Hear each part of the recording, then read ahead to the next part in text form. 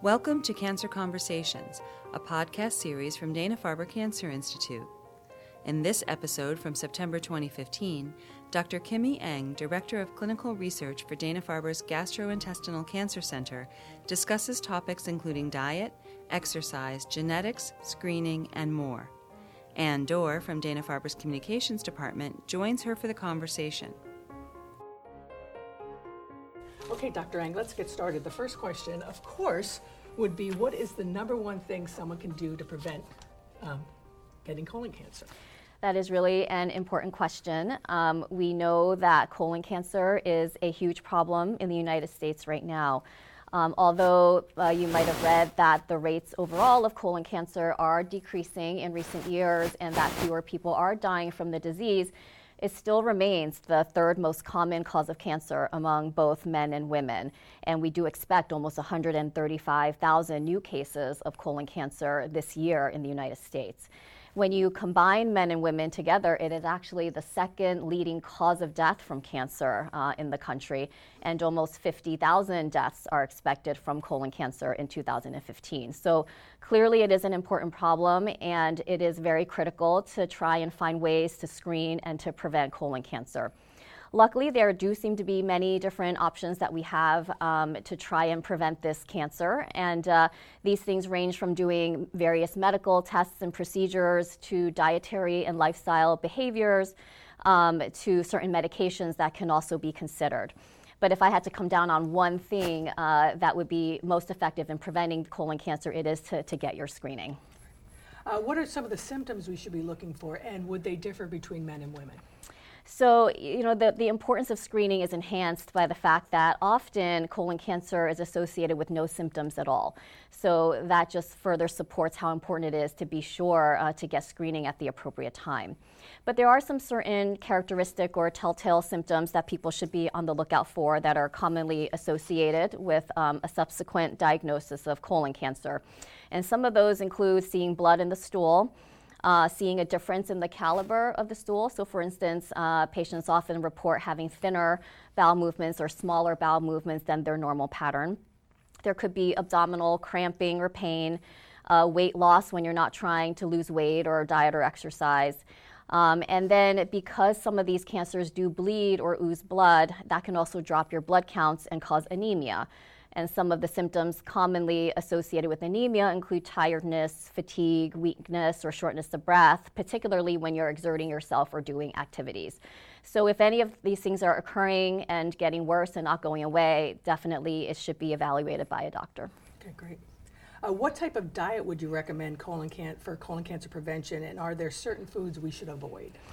So colon cancer is actually the one cancer where diet is most strongly linked as a risk factor for development of the disease. And if you think about it, it makes sense because what you're ingesting in the form of food and diet actually comes into direct contact with your colon and your intestine. So if there are any potential carcinogens in what we eat, then that could potentially impact the risk of developing colon cancer. So we've studied overall dietary patterns as well as specific components in diet to see if there is any link and whether certain components are protective or detrimental. And what we found is that a Western pattern diet seems to be harmful. So what is in a Western pattern diet? It's a diet characterized by a lot of red meat, processed meats, sweets and desserts, fried foods like French fries, and refined grains. So we've studied individuals who consume a large amount of that type of diet and found that they have a much higher risk of developing colon cancer. And similarly, in patients who have already been diagnosed with colon cancer, that type of diet is associated with a shorter survival. So in terms of components of those diets, what components specifically might be responsible for this link with colon cancer? We've looked at the carbohydrate content in food and found that patients who consume a higher amount of carbohydrates seem to have a higher risk of developing colon cancer. The same thing with sugary beverages. And the thought is that all of these foods elicit a higher insulin response in the body, and previous studies have shown that a higher amount of insulin in the body can stimulate cancer development. Also, a diet high in red meat has been shown to significantly increase the risk of developing colon cancer. And on the other hand, a diet high in fiber, for instance, seems to be protective. You talk about protective. What about a study done here at Dana-Farber about nuts? Can they help? Right, so that was a very interesting study, and actually the largest study of its kind that has been done. So that analysis looked at 120,000 healthy individuals and queried them about how much and how often they consumed nuts. And what they found was that patients who did, or healthy individuals who did eat, more nuts more frequently, had about 20% lower risk of dying from any cause. It seems like the more nuts you eat, the more frequently, the bigger the benefit. And when we looked at the specific causes of death, it does seem like eating more nuts can reduce the risk of dying from cardiovascular disease specifically, as well as from cancer specifically. And when you say eat nuts, is it every day and how many? The whole can? Or? So the people who got the most benefits consumed a serving of nuts seven times a week, so probably once a day. But people who consume nuts less frequently, so 2 or 3 or 4 or 5 times a week, also had benefit, but just of a lower magnitude. And another study done here was showing the benefits of coffee, although this is for people who already have colon cancer. Can you tell us a little bit about that study? Sure. So that study looked at about 950 colon cancer patients who had stage 3 disease. All of them had undergone surgery to completely remove their colon tumor and then also underwent a course of postoperative chemotherapy. And during the study, they answered a questionnaire that asked them about various dietary habits and lifestyle factors and medication use. And one of the questions dealt with how many cups of coffee do they drink a day. And what we found was that patients with stage 3 colon cancer who drank 4 or more cups of coffee a day seemed to have about a 50% decrease in having their cancer come back or dying from their cancer compared to patients who did not drink any coffee at all. And similarly, it seemed like the more coffee you drink, the higher the benefit. But people who consumed, fewer cups, 1 or 2 a day, also did seem to benefit. Tell me about colonoscopy. Everyone always is so afraid to get one, but they always say it's the easiest test. What does it involve? So for a colonoscopy, in the medical community, that is really the preferred test. It is one of the only screening procedures that can not only prevent colon cancer by removing polyps before they turn into cancer, but also detect cancer at an earlier stage when it's more likely to be treatable and curable. The disadvantages of colonoscopy are that it does involve a pretty, burdensome prep prior to the procedure. Patients do have to undergo anesthesia, commonly conscious sedation, in order to get the procedure. And then if any biopsies or removal of polyps or masses are done, then there theoretically could be a risk of perforation of the colon. It is also an expensive procedure compared to some of the other screening tests out there, but overall it is really the best way to try and prevent colon cancer. And on that note, if they do get polyps, if someone did have polyps found during a colonoscopy, can they do anything to prevent them from coming back? So it depends on what type of polyp, but if the type of polyp that is found is the kind that tends to turn into cancer, then it's very important to be on a surveillance program and to be sure to follow up with repeat colonoscopies to make sure that any subsequent polyps are also found at an early stage and removed. This from a viewer, what certain vitamins, or are there any vitamins or supplements that offer any benefits for colon cancer prevention? So there have been a lot of epidemiologic or association studies that have looked at a variety of different vitamins and supplements to see whether any can be protective against developing colon cancer. And some of the more promising ones include vitamin D, actually. You can get vitamin D from sun exposure, you can get it from foods, as well as from supplements that you can purchase over the counter. And studies have found that patients healthy individuals who have higher levels of vitamin D in their blood seem to have a much lower risk of getting colon cancer. Similarly, in patients who are already diagnosed with colon cancer, higher levels of vitamin D in the blood also seem to be associated with a longer survival. Various other supplements that have been looked at include folic acid and calcium, and those do seem to be protective as well, though the data are a bit more conflicting and less conclusive. But it's important to remember that these are just association studies. We don't have proof of cause and effect yet, and those clinical trials are being done. We know that vitamin D has other health benefits, particularly in maintaining the bones.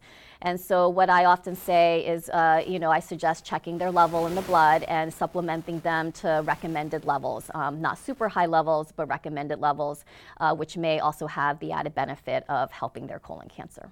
What about aspirin? Does it have any benefit for preventing colon cancer? Yes, so there is a lot of very strong evidence in support of a role for aspirin in preventing colon cancer. Unlike a lot of the dietary and vitamin data that we've been talking about, there have actually been very good, well-designed, randomized clinical trials comparing aspirin to no aspirin in individuals who already have polyps and in people who have hereditary syndromes that lead to colon cancer. And these studies have shown that taking an aspirin can significantly reduce the risk of getting another polyp and of also developing cancer. So in these high-risk individuals, aspirin does seem to have a role.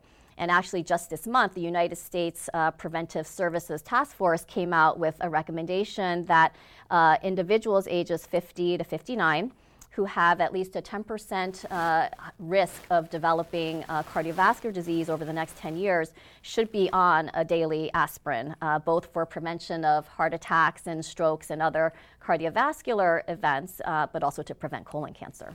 And this, of course, is something you should go over with your doctor. You shouldn't automatically just start taking aspirin. You should talk to your Yes, that is very important. So it is an over-the-counter medication, but patients should not just start aspirin on their own. There are potentially some very serious side effects of bleeding that can occur. And so any decision to start aspirin for prevention purposes should be made in conjunction with their doctor. And it's also important to point out that taking an aspirin does not negate the need for a colonoscopy. So you still need that colonoscopy. You got to go. Mm-hmm. Are there certain populations that are more at risk for colon cancer? And should they get earlier screenings? So there are certain higher risk groups for which the screening recommendations can be different. So, for example, older individuals are more likely to develop colon cancer, and that is why most of the guidelines recommend starting screening when you turn 50. However, we do know that patients or individuals who do have a family history of colon cancer or perhaps a genetic syndrome in their family often develop colon cancer at a younger age. And in those individuals, screening should probably start at an earlier age. We also know that cancers in those types of conditions often develop much faster than in an average risk colon cancer. And so the screening intervals may be more frequent in those patients as well. So pay attention to your family history of the disease. Absolutely. Okay. Can you discuss Lynch syndrome and how it plays a role in colon cancer? So, it's important to point out that the vast majority of colorectal cancers are not hereditary or directly attributed to a genetic syndrome. Only about 5% of all new colon cancers can be traced back to a hereditary condition. The most common hereditary condition that can increase the risk of colon cancer is Lynch syndrome. And a suspicion of Lynch syndrome should be raised when there are multiple family members that do have a diagnosis of colon cancer, as well as endometrial or uterine cancer. And oftentimes these cancers develop at a very young age. Lynch syndrome can be diagnosed on the basis of a blood test, and that looks for a mutation in a gene in DNA mismatch repair proteins, so the proteins that help fix replication errors when in DNA. And if that occurs, then patients should be getting screened, probably starting in their 20s or 30s, and probably annually at least with colonoscopies. Wow, so you really have to be on the lookout with Yes. that. This in from somebody watching. I have a friend who was diagnosed with stage 4 colon cancer at age 42. With most insurance companies not covering colonoscopies for 40-year-olds, what can younger people do to prevent this disease or detect it earlier? So it's a really good question. I would say that people should be vigilant about some of the telltale signs and symptoms that are often associated with colon cancer.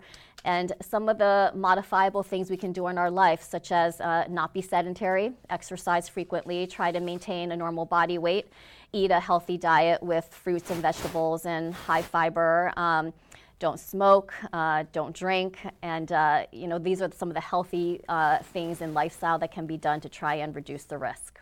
And alcohol is always a big question. Are we talking like one drink a day, or is it wine or beer? Is there any limit? Or So the data are still conflicting on that, but in general, the recommendations are for women probably less than a drink a day, and for men less than 2 drinks per day. Are there any other cancers that may have a family history link, such as ovarian cancer or stomach cancer? So, for example, in Lynch syndrome, some of the cancers that are associated with colon cancer in these Lynch syndrome families include uterine cancer in women, but there could also be a higher risk of stomach cancers and esophageal cancers, brain tumors, cancers of the bladder and urinary tract. And so if someone is a Lynch syndrome family, it's important to be under the care of a specialist who is familiar with Lynch syndrome and also that can recommend screening to try and help these people live cancer-free for as long as possible. And what is on the horizon for colon cancer prevention? Studies that are coming up, things that are very important that are happening clinically and in the research department? So I think it's an exciting time for colon cancer prevention. It's obviously a very important area of research. I think over the next few years, we will understand a lot more about the role of diet and lifestyle in prevention, and as well as perhaps in treatment of patients who have already been diagnosed with colon cancer. So we've mentioned a lot of very strong supporting evidence and associations of various diets and lifestyle factors with colon cancer. And now there are actually very well-designed large prevention trials that are going on to try and establish a cause and effect relationship. So there are trials studying higher dose vitamin D to see if that can actually prevent development of colon cancer. There are trials of aspirin to try and see if that is something that should be routinely done to prevent colon cancer. And then there are also trials of exercise that are being done to see if exercising more may be protective.